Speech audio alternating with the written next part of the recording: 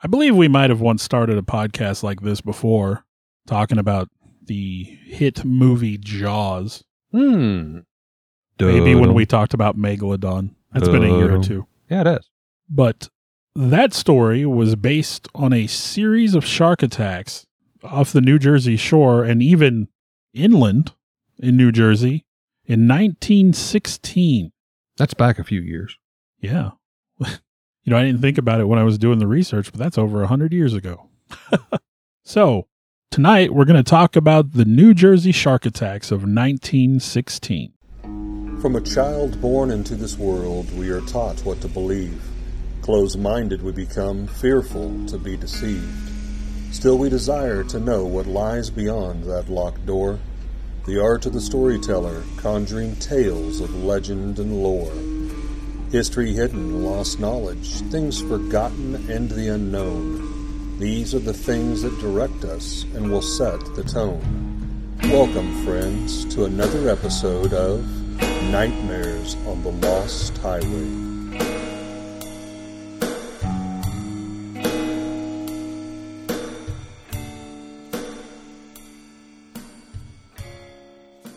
So no, Jaws is not technically a true story. It is, however, based upon Peter Benchley's novel of the same title.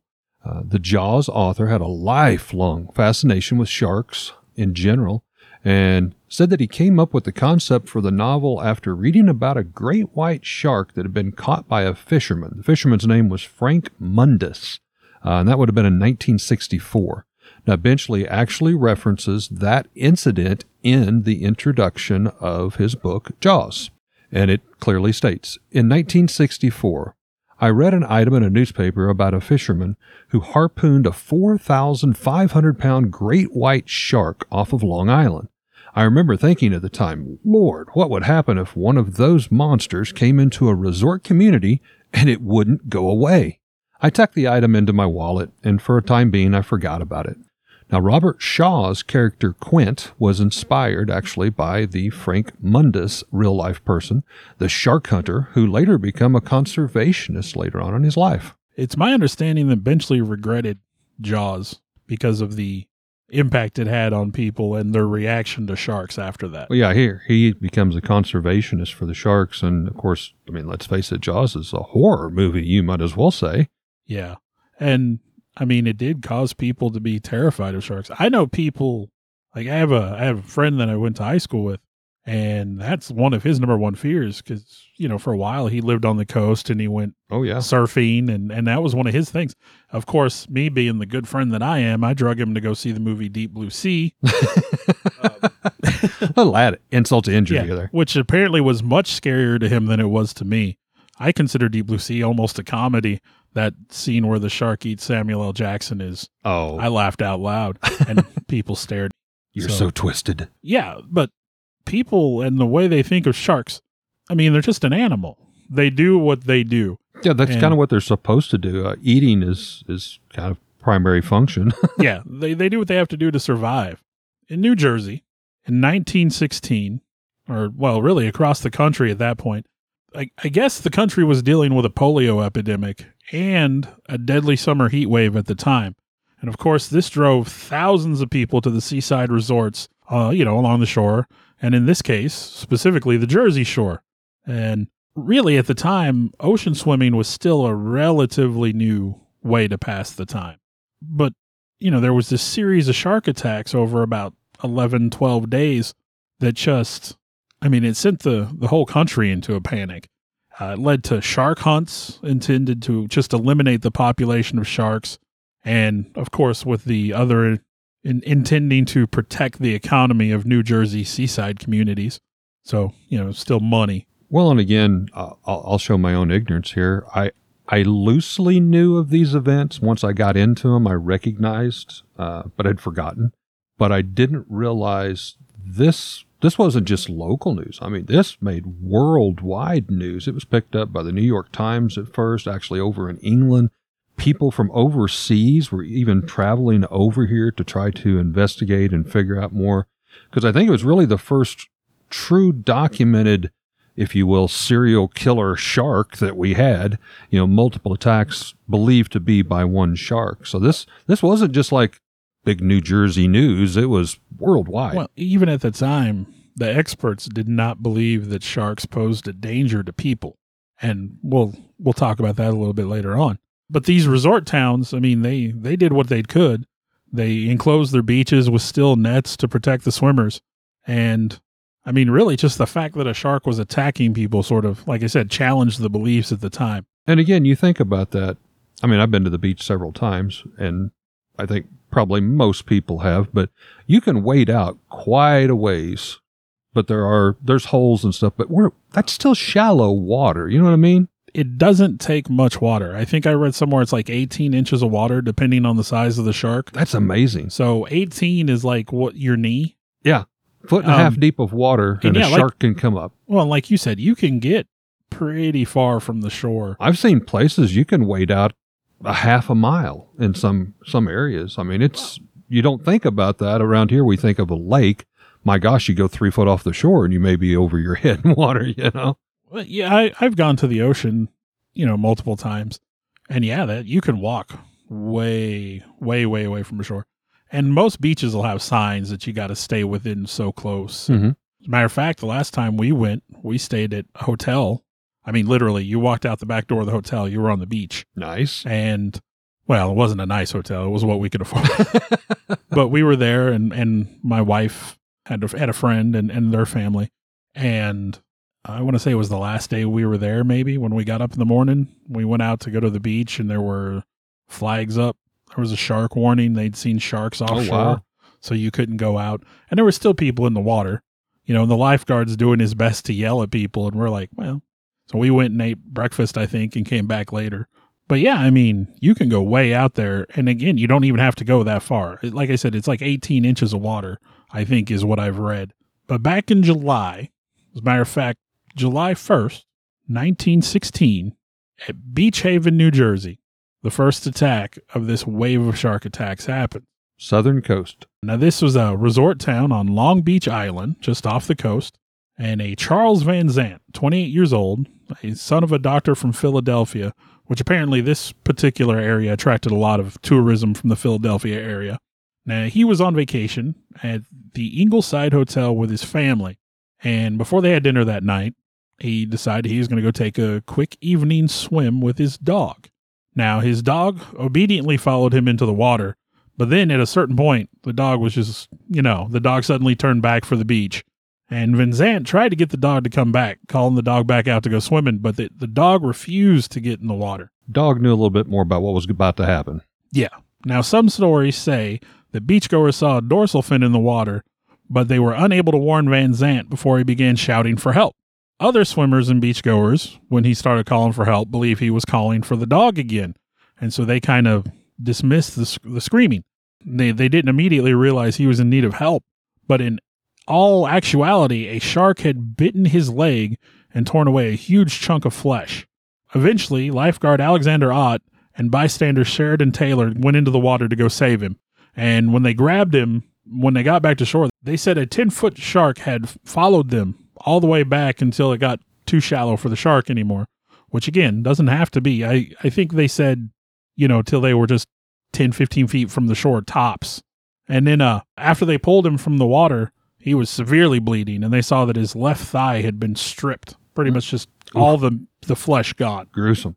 And despite the best efforts of Van Zant's own father, who was a doctor, like I said earlier, Van Zant died within an hour, bleeding to death on the manager's desk of the hotel. Yeah, can you imagine? I mean, tourists. Yeah. Popular, busy, and they come dragging this poor guy in. I mean, the flesh, the meat off his left thigh is missing. We all know a droplet of blood in the water. It's going to be just covered in blood. They come dragging him into the hotel, just throw him right up there on the lobby table. And, oh my gosh, it would have been a spectacle. Even experts today say, even with all the advances in medical technology and all that, it's unlikely Van Zant would have survived his injury. Now, Van Zant was only in 3.5 feet of water when he got attacked. So again, let's say he's 6 foot tall. Waist deep. Now, despite Van Zant's attack, the beaches along the Jersey Shore area remained open. Yep. Sightings of large sharks swimming off the coast of New Jersey were actually even reported by sea captains entering the ports of Newark and New York City. But again, just like in the movie Jaws, it was dismissed. Regardless of those first attacks, the beaches will remain open. Well, and like I said, at the time, they weren't even blaming a shark. There were lots of people who were like, oh no, it couldn't have been a shark. Sharks don't attack people. There was doubt that a great white even had enough bite force. Yes, I remember seeing to bite that. a leg off. Everybody was so novice at the time, they didn't understand. Well, and if you think about it, like I said, we said it's like 100 years ago, but you'd think, man, we encountered sharks plenty of times. People were blaming it on maybe a particularly large sea turtle. I heard that. Which were known to snap at people. Some even were blaming a giant mackerel, which I can't imagine, but... Attack of the killer mackerels. Attack number 2 was July 6th of 1916, kind of the same area, Beach Haven, Long Island, New Jersey. The resort town of Spring Lake this time, just a little north. A person by the name of Bruder, the gentleman that was attacked while swimming 130 yards or about 120 meters from shore. A shark bit him in the abdomen and severed his legs. Bruder's blood turned the water red in the entire vicinity as we were talking. It doesn't take much, but when you're when you take off someone's legs, especially, you're hitting major arteries and everything. After hearing screams, a woman notified 2 lifeguards that came in a canoe and said that this man was out there. There was a ship or a small boat that had capsized. Yeah, she said he tipped over his red canoe. The water was so red that she thought there was a boat under the surface. Said he was just out there floating at the water's surface. Now, lifeguard Chris Anderson and George White rowed out to Bruder in a lifeboat and realized that he had been bitten by a shark. I can't even imagine at this point. I mean, his abdomen has been bitten. His legs are missing. This poor guy is still somehow managing to stay above the water. They pulled him from the water, but he bled to death on the way to the shore. Yeah, he was laying in the bottom of the boat bleeding. And even as he was dying there, he told his would-be rescuers, and these are his words, he was a big gray fellow and as rough as sandpaper. He cut me here in the side, and his belly was so rough it bruised my face and arms. That was when I yelled the first time. I thought he had gone on, but he only turned and shot back at me and snipped my leg off. I mean, he was still talking at that point. That's insane. They said as basically they brought him in, at this point his body, because he didn't make it to shore, that women were literally just panic-stricken, passing out there on the beach from the mutilated body.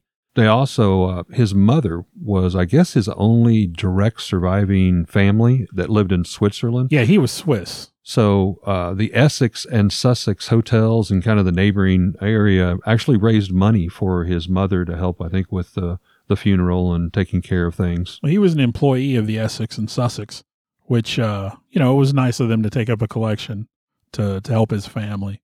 What kind of sets these attacks apart is the fact that the next 3 happen not in the ocean. The next 3 attacks take place in Matawan Creek, which is the actual site of the attacks was inland. And I've saw pictures of that area. It's a creek. Yeah. I mean, it's not even a river size. It's not a big river. You could throw a rock from one side and probably hit the other side in most areas. Now, 3 days before the attacks in Matawan Creek, a 14-year-old Rensselaer Carton, which I've never heard that as a first name before. No. But he was swimming in Matawan Creek with his friends when something big with rough skin brushed by him. Now, he scrambled up out of the water, scratched and bloodied across his chest. None of the other boys saw anything. They didn't see what did it. They didn't know what had happened. And they just gathered him up. They went to get him taken care of. The next 3 attacks, the last 3 attacks, happened near the town of Keyport on Wednesday, July 12th. This is about 30 miles north of Spring Lake, and it's inland of Raritan Bay, I want to say by almost 11 miles. So this is way upstream. And the shark's getting around. Now, for all intents and purposes, Matawan was more like a Midwestern town. They compared it to the kind of town you'd find around here rather than a beach resort. And, of course, its location made it an unlikely site for shark attacks since it was, like I said, about 11 miles from the ocean. So when Thomas Cottrell, a sea captain and Matawan resident, said he spotted a 9-foot-long shark in the creek swimming under a bridge, people didn't really believe him. Yeah, I think this dude was just like walking over the bridge, happened to look down, and he saw this huge shark. Well, he saw the shark, and then he remembered the story of the carton boy from the day before. And he put the two together, the rough skin and all that. Yep. And so he knew he had to go warn people. And of course, they just dismissed his claims. Now, to be fair, Captain Cottrell there did seem a little bit like a madman as he was literally running through the streets of Mattawan, warning people to avoid the water because of the shark. There's a shark in the creek. Yeah, and people were like, oh, we're 11 miles from the ocean. Now, unfortunately, there was a group of local boys that were on their way to the creek, and Cottrell just did not run into them on the way, and this would prove to be unfortunate. But there was a group of local boys. They were workers in a local basket factory, and they'd been given the afternoon off because it was so hot, and they were just on their way to go swimming. They were going to go swimming in the creek. And, of course, missing Cottrell would have just unfortunate circumstances. About 2 p.m., this group of boys, including a Lester Stillwell, who was 11 years old at the time, were playing in the creek. Now, one boy had brought along his dog, which was also swimming in the water with him at an area called Wyckoff Dock, which is about a mile upriver from the ocean at that spot. And while they were swimming, Lester called out to his friends, "Hey, fellas, watch me float." And when they all looked to watch, the other boys saw this dark shape surge through the water towards it. They described it as, quote, old black weather-beaten board or a weathered log. They didn't even know what it was. Yeah, like a floating old decapitated log. When the dorsal fin broke the surface, that iconic image of the shark fin through the water, the boys immediately realized, hey, that's a shark. And before Stillwell could get back to the shore, the shark attacked him. And with a scream, he was pulled underwater. Of course, the water bloomed red from the attack. The boys all rushed to town to get help. And, I don't mean to make this funny, but the boys had been skinny dipping. So there's this gaggle of nude, preteen kids 11, running through 12, town, 13-year-old boys, yelling, "Shark, shark, a shark got Lester." And so a crowd gathered up, and a group of young men went out to the creek, and then some of them swam out there cautiously, hoping to find the boy or at least his body. Now, this included local businessman Stanley Fisher, who was 24 at the time. Fisher dived into deeper waters than any of the others would, a little braver, willing to take that risk, I guess. And on his final dive, he stayed down for a real long time. And then when he finally came to the surface, he yelled, "I've got it." And they could see that he had the boy's body in his hand, and it was clear that the boy was dead and been thoroughly savaged by the shark. Nearly the entire town was gathered as Fisher swam back to shore. And as he got closer to the edge of shore, if you've ever been swimming, especially in a muddy creek, he kind of got stuck in the mud a little bit as he's trying to get his footing. He was suddenly slammed from the right, and it caused him to lose grip on Stillwell's body. And the horrified townsfolk assembled there watched as this massive shark pulled Fisher into the water, spinning him around and taking bites out of him. So if there was ever any doubt from the townspeople, the old crazy sea captain has warned them, and they blew him off. The naked boys running through town in a parade, they'd blown him off, but now they're seeing it. Onlookers said that Fisher, who was an athletic man by all accounts, fought savagely against the shark, punching and kicking it as his own blood darkened the surface. But the shark only gave up when rescuers in a boat began to beat it with an oar. Now, his right thigh was almost entirely gone when they pulled him from the water, and there was a doctor on the scene who didn't think he was going to make it to the nearest hospital, which was about 20 miles away. But at the time, of course, obviously travel times and things like that, they didn't really have a way to get him there quickly. But hours later, they did put him on the train, which sped nonstop to the hospital in Long Branch. And when he got there, doctors estimated he had lost almost 10 pounds of flesh. And he died in the operating room crying and saying to those there, "I did my duty." The boy's body, Stillwell's, was eventually recovered about 150 feet upstream from the dock on the 14th. Now, I did think that term, or that was odd. Upstream. You would have thought the body would have been carried downstream. Well, you got that shark. But if the shark was still playing with it, still eating on it, I thought that was interesting. Well, then we moved to attack number 5. This was July 12th, 1916. Again, the same day that all of this is taking place. Yeah, just like 30 minutes after the incident. You think about this shark. Is it really that hungry? Or at this point, as people are starting to speculate, it's just liking the hunt. It's liking the kills. Like when we talked about the Tsavo lions, we're kind of attributing things here. I mean, it's just a shark. It's opportunistic. And much like with those lions, people in the water were an easy target. And in a small body of water, to your point. Well, the fifth and final victim, Joseph Dunn, was 14. He was of New York, was attacked a half a mile up from that Wyckoff dock area that Bill was just talking about, nearly 30 minutes after the fatal attacks on Stilwell and Fisher.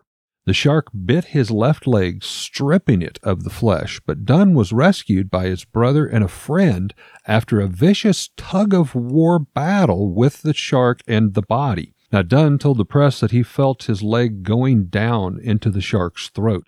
And in his quote, "I believe it would have swallowed me whole." Dunn was taken to St. Peter's University Hospital in New Brunswick. He recovered there from the bite and was released on September 15th, 1916. He did, however, end up losing the leg. And if you've ever seen a shark's mouth and the rows and rows of teeth, when you get jagged bitten, teeth turn different directions, and it's like a meat grinder. And with medical science the way it was over 100 years ago. As to be expected, the media flooded the Beach Haven, Spring Lake, Matawan areas, and the Jersey Shore attacks started a shark panic. And, of course, at first, after the Beach Haven incident, scientists and the press were very reluctant to blame Van Zant's death on a shark. Still in denial. Yeah. The New York Times reported, quote, Van Zant was badly bitten in the surf by a fish, presumably a shark. The state fish commissioner of Pennsylvania and former director of the Philadelphia Aquarium, James Meehan, attempted to de-emphasize the threat sharks pose to humans. And these are his words. Despite the death of Charles Van Zant and the report of 2 sharks having been caught in that vicinity recently, I do not believe there is any reason why people should hesitate to go in swimming at the beaches for fear of man-eaters. The information in regard to the sharks is indefinite, and I hardly believe that Van Zant was bitten by a man-eater. Van Zant was in the surf playing with a dog, and it may be that a small shark had drifted in at high water and was marooned by the tide. Being unable to move quickly and without food, he had come in to bite the dog and snapped at the man in passing. So they were like, oh, don't be afraid of sharks. Yeah, but that small shark going after the small dog, removed his entire thigh off of his bone. As to be expected, the response to the second attack became even more sensational, and major newspapers across the country ran the story on their front page with the New York Times headline that read, "Shark Kills Bather Off Jersey Beach." Now, they estimate the growing panic cost New Jersey resort owners an estimated $250,000 at the time. That would be over $6.7 million in modern money, in lost tourism dollars. So again, they're still focused on the dollar value. And already with just that picking up, now you had mentioned the New York Times, Boston Herald picked up the story, Chicago Sun-Times, Philadelphia Inquirer, Washington Post, San Francisco Chronicles. I mean, this thing, as Bill said, it was a shark frenzy. Yeah. And in some areas, they reported in these resorts that sunbathing declined by 75%. Now, as a businessman, It's all about money with you, Eric. Oh, well, I mean, these towns, that's what they banked on, literally. And that kind of decline, you can understand why they would, oh, no, it's not a shark. It's a sea turtle, or it's a giant mackerel, or it's a goldfish that was attacking a dog. I get that, but my gosh, there had been 5 attacks in a period of a week. Yeah. I mean, about a week and a half. The business side has to kind of step aside here at some point. Well, there was a press conference held on July 8th, sort of in the middle of all this, at the American Museum of Natural History, where experts stressed that a third run-in with a shark was unlikely. I love the expert part. Yeah. Experts. Yeah, a third run-in with a shark. And here we are, you got 3 more attacks coming up still. Mm-hmm. And although they were admittedly surprised the sharks bit anyone at all, however, the only expert on fish in the group did warn swimmers to stay close to shore and take advantage of the netted swimming areas that have been installed at a lot of the public beaches after that first attack. Now, as to be expected, which I've been saying a lot, shark sightings did increase along the coast following the attacks. I would say because, well, it's like when you're looking for something, right? Yeah. I mean, they're looking for sharks now. Yeah. On July 8th, armed motorboats patrolling the beach at Spring Creek chased an animal they thought was a shark, and at Asbury Park's Asbury Avenue Beach was closed after lifeguard Benjamin Everingham claimed to have fought off a 12-foot shark with an oar. So people were encountering sharks. People were seeing them. Now, again, were they looking for them? Well, yeah, they were looking for sharks, so they're going to see sharks. Now, on our podcast, we've talked about a lot of stuff. And of course, Megalodon, that's one of Bill's favorite cryptid pets if he could have one. But this was a 12-foot. I mean, just put that in perspective. Average human, a big human, 6 foot. You lay 2 humans down, top of the feet to the, spread them out. That's a big fish. Yeah. I don't care. Yeah, it's not Megalodon size, but if you're fighting off a 12-foot long shark with a wooden oar out of a boat, that's some scary stuff. Yeah, at a certain point after all this, the only public beach that stayed open in Jersey was the 4th Avenue beach at Asbury Park, and they had enclosed it in a steel wire mesh fence and patrolled with armed motorboats. So after a certain point, they did take it seriously, and they did their best to protect people. And more of these shark spottings, as Bill said, kind of when you're looking for stuff, it's amazing what you might find. There were shark sightings reported in I believe it's pronounced Bayonne, New Jersey, Rocky Point, New York, Bridgeport, Connecticut, Jacksonville, Florida, and Mobile, Alabama. And a columnist from Field and Stream magazine captured a sandbar shark in the surf at Beach Haven even. Yeah. Even after the attacks at Matawan, the residents lined Matawan Creek with nets and detonated dynamite in an attempt to catch or kill the shark. We're going Crocodile Dundee fishing here. And Matawan Mayor Eris B. Henderson ordered the Matawan Journal to print wanted posters offering a $100 reward, which would be about $2,700 today, to anyone who killed a shark in the creek. However, even with all this going on, no one ever killed or captured a shark in the creek. I was lucky enough to scroll across an old website that had postcards, the old black and white postcards. And I saw 3 postcards that were shot of that exact thing going on. These people, Victorian dress women, their little sunbonnets on, holding rifles, pointing down at the water, 6 or 7 little rowboats out here.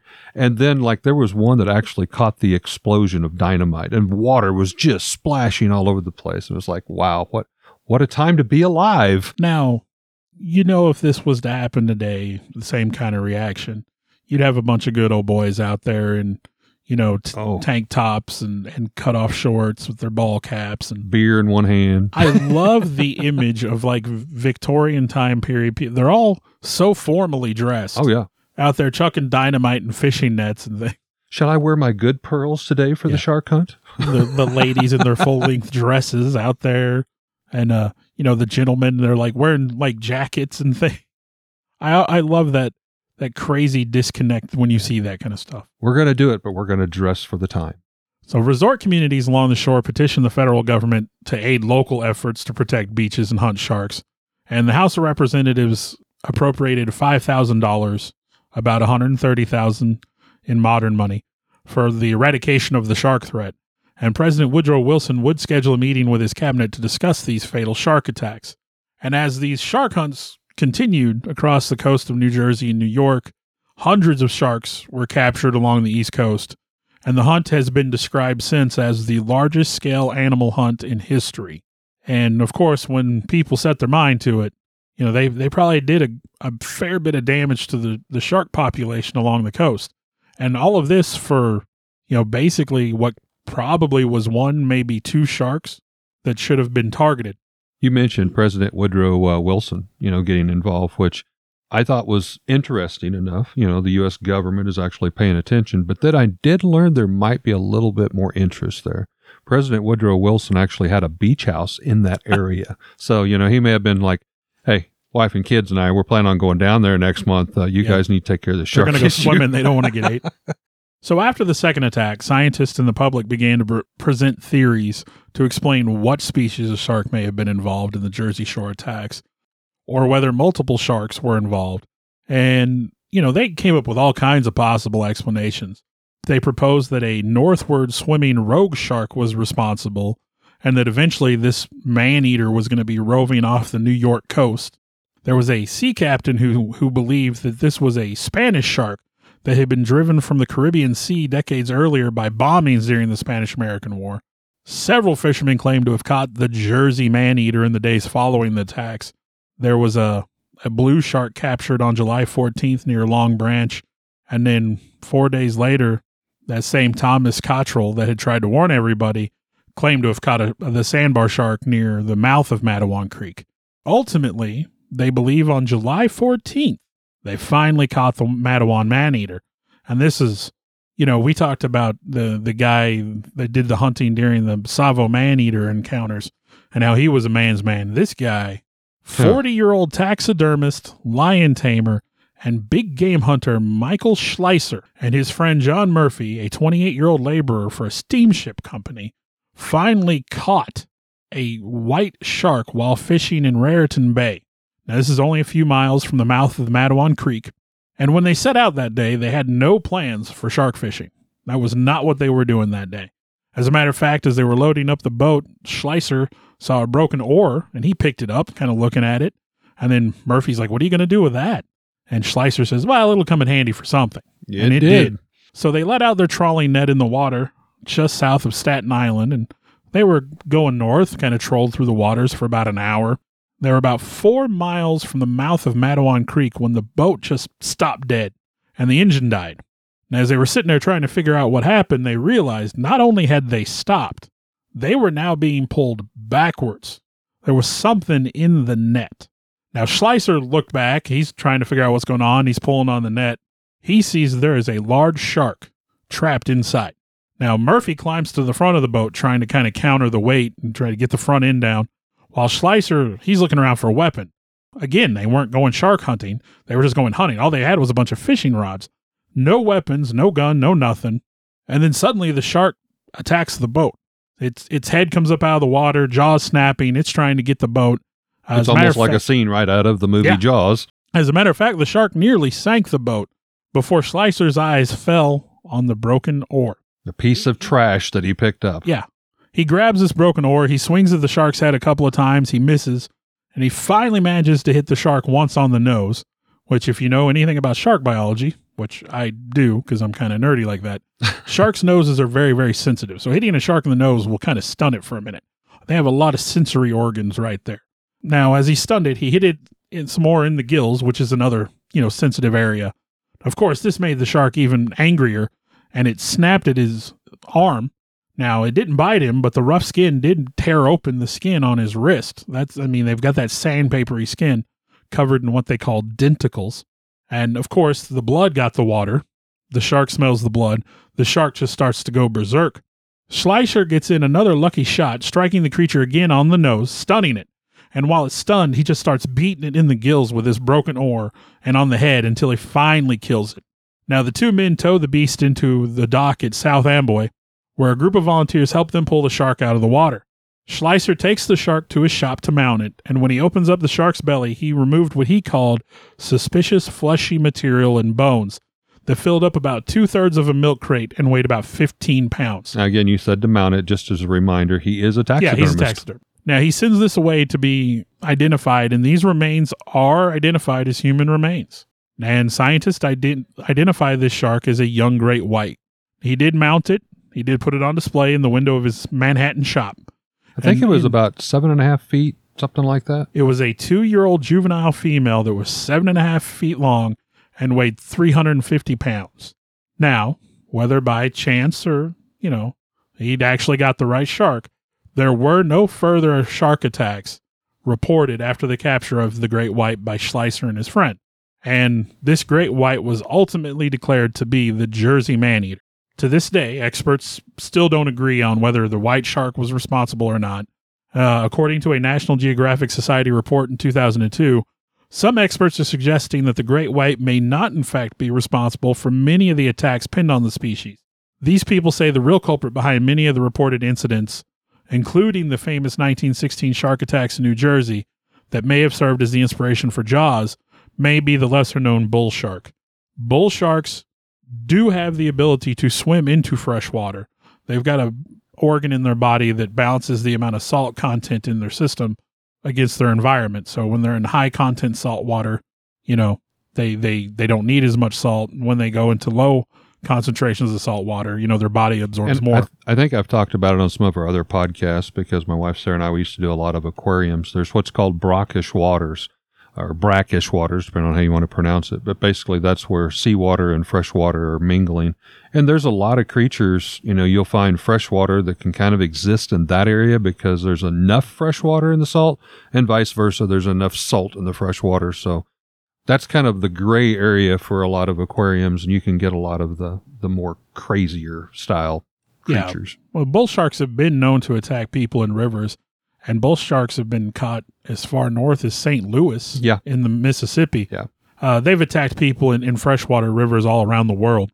And, of course, the great white is typically an open ocean species with them hunting along the shore for seals and things like that. But they don't typically ever find themselves in freshwater or brackish water like you were talking about. Of course, the shark that Schleicher caught was also caught in the open ocean. So, it might have been involved in the first couple attacks. And then maybe a bull shark attacked the people in Matawan Creek. Also, another reason why bull sharks, and it's still kind of up in the air, bull sharks are not a common species in New Jersey waters. Great whites would be more common there. However, to this day, the 1916 shark attacks are listed in the International Shark Attack File as great white victims. So they are officially great white victims. Now, with all those newspaper publishing articles and different things, I wanted to bring up, and we touched upon it, there were a lot of skeptical individuals that were still saying, this wasn't a great white, this wasn't even a shark, this was a mackerel or whatever. Sea turtle. That's the one I'm going to touch on. There is a letter to the New York Times by a Barrett P. Smith of Sound Beach, New York, which, by the way, is about 135 miles away on the far side of Long Island. Now, he writes into the New York Times, and I envision this, of course, this is obviously before internet times, but this is one of those dudes that's just out there, catching internet stories, and he decides he needs to weigh in and, because he's an expert. This is pre-internet. Pre-internet right here. He's heard the story, and he's got to have his say. So, this guy who we know nothing about, he doesn't say, I'm an expert, I'm a teacher or nothing, but he goes, having read with much interest the account of the fatalities off of Spring Lake, New Jersey, I would like to offer a suggestion somewhat at variance with the shark theories.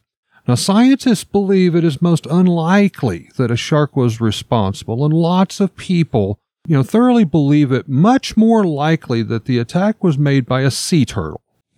Scientists have spent much time at sea and along the shore and have several times seen turtles large enough to inflict just such wounds. Again, this is pre-internet. What's the chances this dude has even saw more than one picture, probably? But, based upon these wounds, now these creatures are vicious disposition, and when annoyed, they are extremely dangerous to approach. I'm not disagreeing with that. And it is a common theory that Bruder, one of the victims that we talked about, may have disturbed one while he was asleep or close to the surface. Now, come on. I feel like for its time, this was as close to an internet and Facebook style response that we got everybody just chiming in here. Are you going to tell me that seasoned captain that walked on the bridge, a seasoned captain at sea, looked down and he couldn't tell the difference between a shark and a sea turtle? Well, one is round and one is shaped like a dart. So. Yes. That's kind of hard to get mixed up, but anyhow, I felt that was humorous, may not be the best word, but just an example of even back then, we have these pre-internet trolls. Well, a 2011 study conducted for the Smithsonian Channel's The Real Story Jaws took a closer look at the events from many different angles. And for the Matawan Creek attacks specifically, they occurred during the full moon, which would have coincided with raised saltwater content in the water of Matawan Creek. As a matter of fact, when these attacks happened, the salt content would have been double what it normally would have been. And this could support the great white being responsible. It would have had enough salinity in that water. And now, again, some also say that the type of bite was more consistent with a bull shark. Maybe there were two different sharks involved. Maybe it was one shark. Maybe it was two sharks. What we can say without a doubt is Schleicher killed a 7.5-foot great white shark that had human remains inside of it. Yeah, so he was definitely a man-eater. And again, you got to consider the time, back in early 1900s, truly, how many pictures would we have taken up close of the bite marks for us to examine today to say, no, that's more of a bull shark. That's more of a great white shark. At best, I think we're going to be working on some handwritten notes from a coroner or something. So like we said earlier, before these attacks, the experts doubted that sharks could even fatally wound a living person. Didn't have enough strength in their bites. Especially the sharks found off the northeastern U.S. coast. They doubted those sharks would even attack without provocation. And so, of course, the leading experts debated the threats that were posed by sharks, even after the shark attacks. Ichthyologist Henry Weed Fowler and Henry Skinner of the Academy of Natural Sciences in Philadelphia even asserted that a shark's jaws did not have the power to sever a human leg in a single bite. A Frederick Lucas, director of the American Museum of Natural History, doubted whether a shark as large as 30 feet could break through a human bone. I mean, we know now. Yeah. But yeah. In a comment to the Philadelphia Inquirer in early 1916, Lucas stated, "It is beyond the power of even the largest Carcharodon to sever the leg of an adult man." Now, by the end of July 1916, experts began to really rethink what they believed about the great white, with researchers Murphy and Nichols writing, "White shark is perhaps the rarest of all noteworthy sharks. Their habits are little known, but they are said to feed to some extent on big sea turtles. Judging from its physical makeup, it would not hesitate to attack a man in open water," and concluding that because it is evident that even a relatively small white shark weighing 200 or 300 pounds might readily snap the largest human bones by a jerk of its body after it is bitten through the flesh. They would follow up in October of 1916 by writing, "There is something peculiarly sinister in the shark's makeup. The sight of his dark, lean dorsal fin lazily cutting zigzags in the surface of some quiet, sparkling summer sea, and then slipping out of sight not to appear again suggests an evil spirit. His leering, chinless face, his great mouth with its rows of knife-like teeth, which he knows too well to use on the fisherman's gear, the relentless fury with which, when his last hour has come, he thrashes on deck and snaps at his enemies, his toughness, his brutal, nerveless vitality and insensibility to physical injury, fail to elicit the admiration one feels for the dashing, brilliant, destructive, gastronomic bluefish, tunny, or salmon. You know, you respect these other sport fish, but the shark is evil." Yeah. They changed their tune by the end of the year.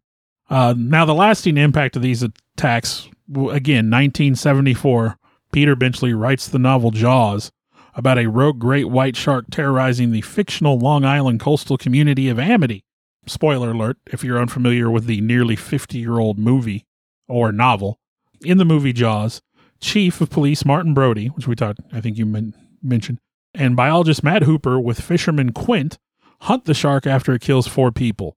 And the novel, of course, was adapted by Steven Spielberg in 1975, and the film does reference the events from 1916 with Hooper explaining to the mayor, "Look, the situation that is apparently a great white shark has staked a claim in the waters off Amity Island, and he's going to continue to feed here as long as there's food in the water," with Brody adding, "And there's no limit to what he's going to do. I mean, we've already had 3 incidents, 2 people killed inside of a week, and it's going to happen again. It happened before, the Jersey Beach, 1916, 5 people chewed up on the surf." Jaws was clearly at least partially inspired by this. Yes. Now, if you've gotten this far, much like with some of our other podcasts, we're always going to try to be helpful here.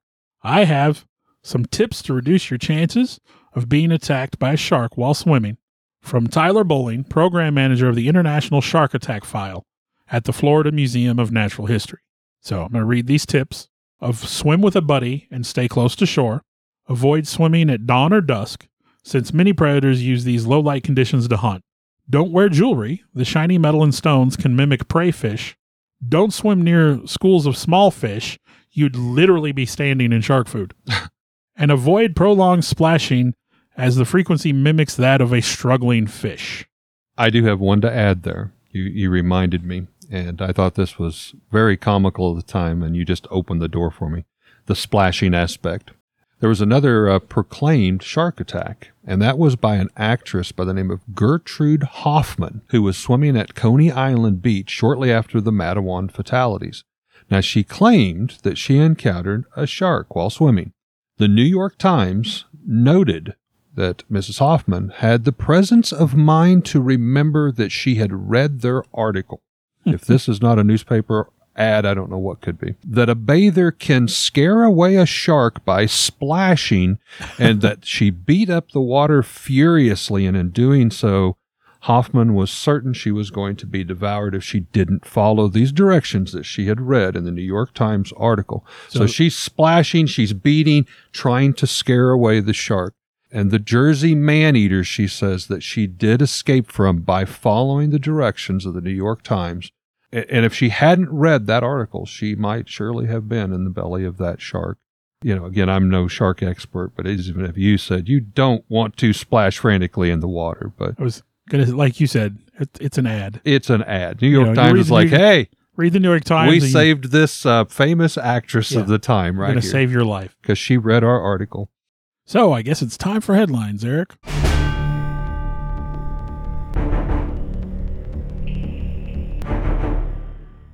Well, I have one, to kind of help celebrate.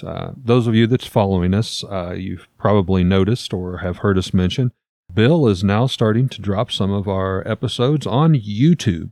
And since this is a shark episode, I wanted to offer our first clickbait. October 15th, 2021, Fox News Channel 4 aired a story about the one and only Missouri shark attack. This comes in response to an earlier story about the number of shark attacks across each and every individual state. Now, the news channel referred quite comically to a response that had been made by a governor in Colorado at the time. Now, he had come forth on one of their local stations and addressing the same of this previous report. They were kind of mocking it.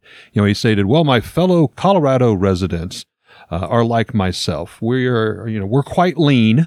We exercise, we're in good health, and quite honestly, it's just not worth a shark's time to swim this far to get such a small meal. Now, obviously, Colorado's landlocked, as many of the states are, so there would be like a 0% chance for an ocean-dwelling shark attack, or is it? Now, Colorado is probably quite safe with its, geographic position. However, about Missouri, Illinois, Bill had mentioned, we've had some bull shark spottings and stuff, even up there in the river near St. Louis, more than one occasion. There are other states who have had major rivers that connect to seas and oceans. But there have been numerous reports of sharks being spotted swimming on these rivers for great, great distances. Heck, there's even been one small one caught on poles and nets, like I said, there in the St. Louis area. But there is one recorded and well-documented true shark attack right here in central Missouri, St. Louis, to be specific. Kathy Peters and her husband Marco were performing at the St. Louis Boat and Sports Show in 1996. There were 6 nurse sharks in a 9,000-gallon tank when she inadvertently put her hand at the bottom of the tank. Now, these species are slow-moving bottom dwellers and for the most part are harmless to humans, but the news reports that nurse sharks eat only from the bottom of the ocean and that one of the sharks, this one in particular, was named Bob. Now, to Bob, Kathy Peters' hand must have looked like a fish because Bob attacked her right there in a tank at St. Louis, and she suffered from 5 puncture wounds to the hand. So now, as you all know, we are on YouTube, so we now have our first clickbait, the Missouri shark attack. So my headline is from the U.S. Sun on August 17th, 2023. The headline is, Final Wish. Diver shared tragic last wish before his head was bitten off by a great white shark in a horrifying attack. Wow. Yeah. I went comical with mine, Bill. You went dark. Sorry, I found the article. I thought it worked. Wow. Now, this was by Isabel Hajek. So the story is a seasoned diver's last wish has been fulfilled in a bit of tragic irony after he was killed in a brutal shark attack. Randy Fry was diving with his close friend Cliff Zimmerman, and when his life was cut short, suddenly, just off the shore of Fort Bragg, California. Now, Zimmerman recalled seeing a fin between him and Fry just moments before hearing the shark attack. Now, he described, I heard a noise like a whoosh, like a submarine, like a boat going by fast. It was a shark. He came in for the kill. It was over in 5 seconds. Now, Fry's body was found torn apart with his head brutally ripped from his body. The Northern California Skin Divers Club later revealed his tragic last wish in an obituary written by friend and fellow member Jim Martin, who wrote, "Randy has said to Cliff many times, 'If I have to go, I want to go in the water.'" Now, the shark that attacked him was identified as a great white, estimated to be around 18 feet long, and this was the 10th fatal attack ever recorded in that particular area. Now, Fry and Zimmerman had been in the water searching for abalone, and they had trolled for fish earlier in the day, and this was in just 15 feet of water. And the shark just came and attacked Randy with an instant killing blow, according to witnesses and experts. Now, this area is overshadowed by steep cliffs, and it's in an area that's only accessible by boat. And, of course, it's a shark. It probably just mistook Randy for potential prey. And, I mean, they commonly use this hit-and-run tactic to sever a limb or sever a head.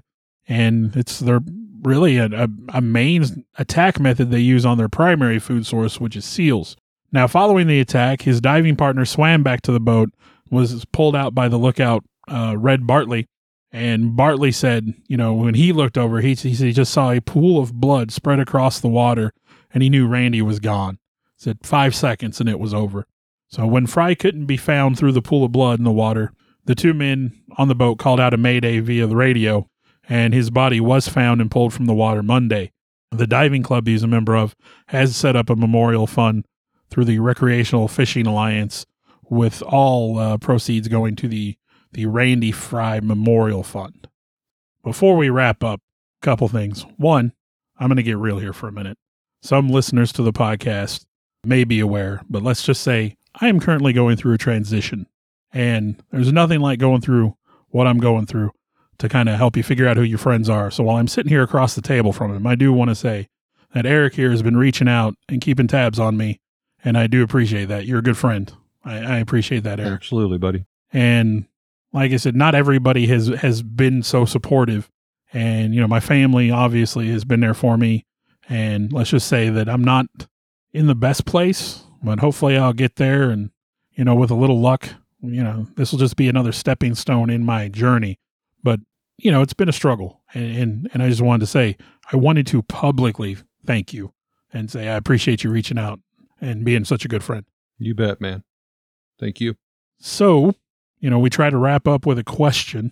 You said you've been to the ocean. I've been to the ocean. You've been out there in the water. Do you think about I do. shark attacks when you're in the ocean? I'm one of those crazy, goofy guys with the dad jokes. There's probably not a time I step into the water and don't do the Jaws theme. Da-dum, da-dum. I do it in front of my grandkids or, my daughter or my son, whoever's with us. But I will say, my grandkids now live out on the East Coast, and my daughter and son-in-law and all of them. The fear out there, more real, is jellyfish. We have come across several jellyfish that have washed up on the shore. And of course, Missouri hillbilly here, and especially those of you who don't know my wife, she is afraid of nothing.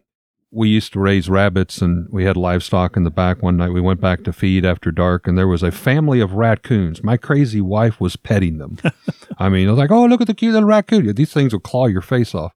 But you see a jellyfish for a Missourian, and it's like, oh my gosh, that's so pretty. I want to touch it. I want to pick it up. And obviously, they can still sting you even after they're dead, those long tentacles. I had a very close encounter with a dying jellyfish. It did actually hit my leg and actually wrap around it. Now, the grandpa of me kicked in because I had my granddaughter out there. And the main thing I did was just pick her up out of the water. And this thing is, with the tide hitting my legs over and over, and I'm seeing it. And I'm just like, oh gosh, this is going to hurt. It never got me. So I was very lucky. But that's one of the real fears for me that I have come, face to face. I have saw like maybe a 12-inch shark one time. We were just kind of noticing it. It was playing up there on the beach. It was pretty cool. But besides that, I got to admit, I never really thought much about it until we were on vacation the one time and they had the shark advisory. Now, I will say the time we had gone previous to that, we had gone with a bunch of family friends, and a friend of mine did find a small shark, 8, 9, 10 inches or something that had washed up. This was just after a hurricane had gone up the coast with like maybe a week before. Now, of course, there was a horrific incident that happened in the surf, And my friend, unfortunately, did lose his wallet. Forgot to take it out of his pocket before he went That's swimming. another clickbait right there. Yeah. I kind of wanted to make that sound Did a lot lose worse. his Yeah. wallet. But he lost his wallet in the surf, his credit cards, and what cash Ouch, they had that- on him. Well, that hurts in a totally different way. Yeah. But No, luckily they recovered real and were pain. able to make it home. Yeah, it was I like hunting for shark teeth. That's my thing. When I go to the beach, I'll go swimming, but I like to dig for the little shark teeth. And you can find a fistful of them. I mean, they'll be little tiny ones. You're not finding like the big giant megalodon teeth usually. Some people get lucky, but not me. I haven't been that lucky. I do have a few at home, but I have a bucket full of shark teeth that I have accumulated in different ways. But yeah, I never really thought much about being attacked by a shark in the ocean, to be fair, as someone who's fascinated by sharks, until that day with the shark flags up. So well, again, in Missouri, we're just so far removed from it. It's kind of one. yeah, of those but as a child, I just knew I was going to get attacked by a shark in Lake of the Ozarks. So I was kind of a paranoid kid. Every movie I watched, I just knew that thing was going to happen to me. So like I saw Jaws and, or the movie Piranha. Piranha happens in freshwater. And I just knew there were piranha living in the pond behind my house. Well, we know we have piranha at Lake of the Ozarks. Well, yeah, we've now, done podcasts on I that. never would have believed it then. Well, I would have believed it then, but for entirely different reasons. Now, your buddy lost his billfold. I think I told you the story. I did lose my glasses, which are very vital to me. I mean, I can't see beyond I would love to say 3 foot. I'm not even sure I could see clearly at 3 foot without my glasses. So that was interesting. And in Virginia, and lost my glasses, and I am one of the designated drivers to be coming back home. So we ended up staying a little longer, and thank goodness getting some replacements. But, well, enough of the story sharing for this one. We hope that you have enjoyed yet another episode of Nightmares on the Lost Highway. So when you're waiting out there on those beaches, keep your eye to the horizon for that dorsal fin. Da-dum, da-dum. Hey, real quick, call to action. I think Eric would agree. We'd like to grow this Nightmares on the Lost Highway. Absolutely. If you could, if you're listening on Apple, if you would go and give us a review and rate us. If you have some feedback, that's fine too. Whatever platform you're listening, follow us, rate us, give us some reviews. That helps get some recognition and gets our name out there. We do have a Facebook page, Nightmares on the Lost Highway. You can easily find us if you want to communicate with us, if you want to share some possibilities for future podcasts with us. Reach out. We want to talk with you guys. That reverb. I was going to say, that reverb it's more than half a second we're not delay. It's not coming through, though, when it records. Yeah. It's just, It's weird. It's weird. We don't have that. We haven't had that bad. Yeah, we're like in a gymnasium acoustics. They were undergoing this. How do I?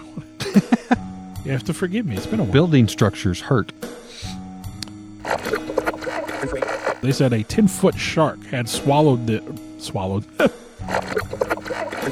Was attacked while swimming 130 yards. That's about 120 miles from shore. 120 miles. Meters. M. That'd have been a long way from shore. That would have been I was thinking as I said that. And major newspaper. Rewind. They estimate the growing panic caused New Jersey resort. I am off my game. Or whether multiple sharks. Now Schleicher gets in another lucky shark. Another lucky shark. All right, there'll be a lot of outtakes on this one. I want to take a time to thank the people that helped bring this all together. Alex Tudor, you can almost call him our producer at this point. Sarah Tudor, who also helps with some of the technical stuff. I want to take a moment to extend thanks to Eric for letting us use his space to record in, kind of our makeshift studio. I, in turn, would like to thank Bill for, one, putting up with me and using this camaraderie to do something we both very much love and enjoy doing, and thank Bill's family for allowing him to spend all the time to work and clean up our recordings and present them in what you hear in the final terms, the final edition, if you will. And I'd like to thank all of you for continuing to listen. I know we've got some loyal followers out there.